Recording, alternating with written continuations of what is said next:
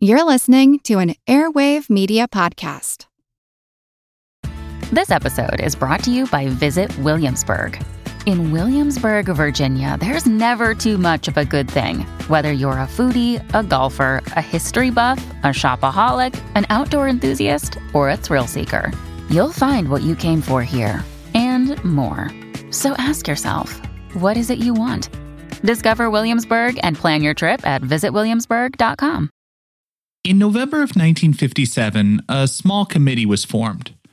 By February 17, 1958, they held the first public meeting of the Campaign for Nuclear Disarmament. That same year, the Campaign for Nuclear Disarmament asked the artist Gerald Holtom to create a symbol for the movement. The CND has been at the forefront of the peace movement in the UK, and it claims to be Europe's biggest single-issue peace campaign. Holtom's design, though, has become one of the most widely recognized symbols on the planet. I'm talking, of course, of the peace sign. I feel like who art Ed? Try to spice it. Who art Ed? Mr. Wood art Ed me. Good. Either way, it's ambiguous. It works on so many levels. I know. That's off to a great start. Welcome to Who Arted, where we explore visual arts in an audio medium. I'm your host, Kyle Wood, and for this week's Fun Fact Friday, we're looking at the peace sign.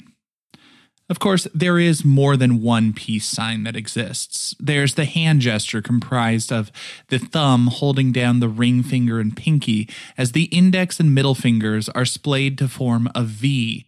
In some bit of irony, that hand gesture started on the battlefields of World War II. Allied soldiers held up the gesture signaling V for victory, and sometime later, anti-war protesters adopted the gesture as a peace sign.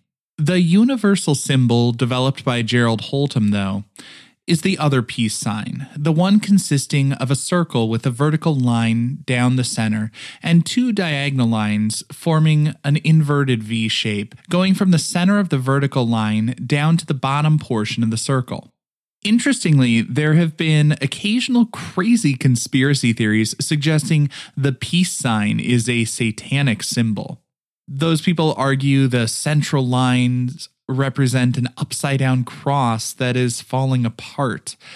I've personally always found that theory kind of funny because it seems to me that a move to destroy the device used to kill Jesus would not be the strongest representation of evil.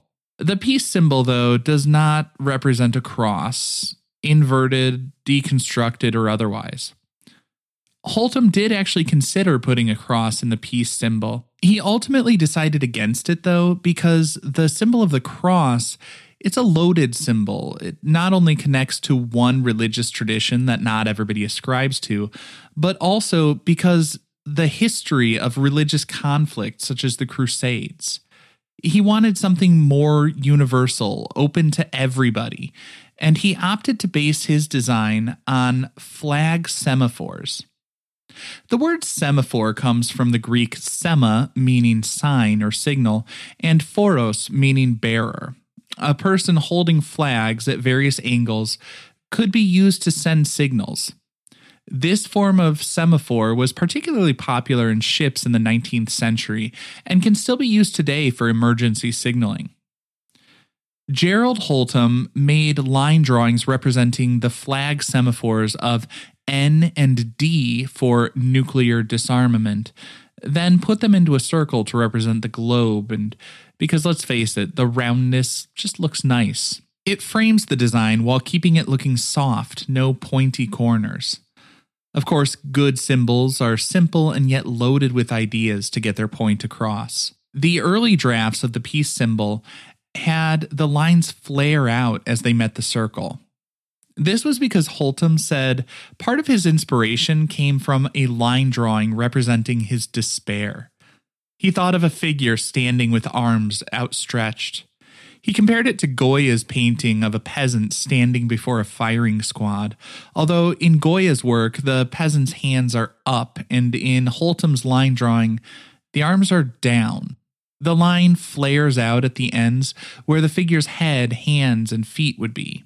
If that weren't dark enough, the Campaign for Nuclear Disarmament first distributed clay badges with the symbol and a note explaining, quote, "In the event of a nuclear war, these fired pottery badges would be among the few human artifacts to survive the nuclear inferno."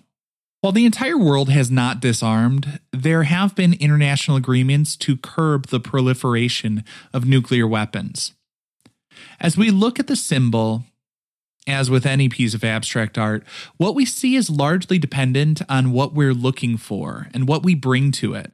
While Holtom talked of his despair at the prospect of nuclear war, I see hope in his plea for peace, which has been echoed by people around the world.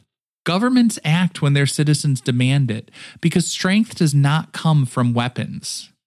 Clinging to weapons is a coward's imitation of courage, just as rudeness is the weak person's imitation of strength. This concludes this week's episode of Who Arted, part of the Airwave Media Podcast Network.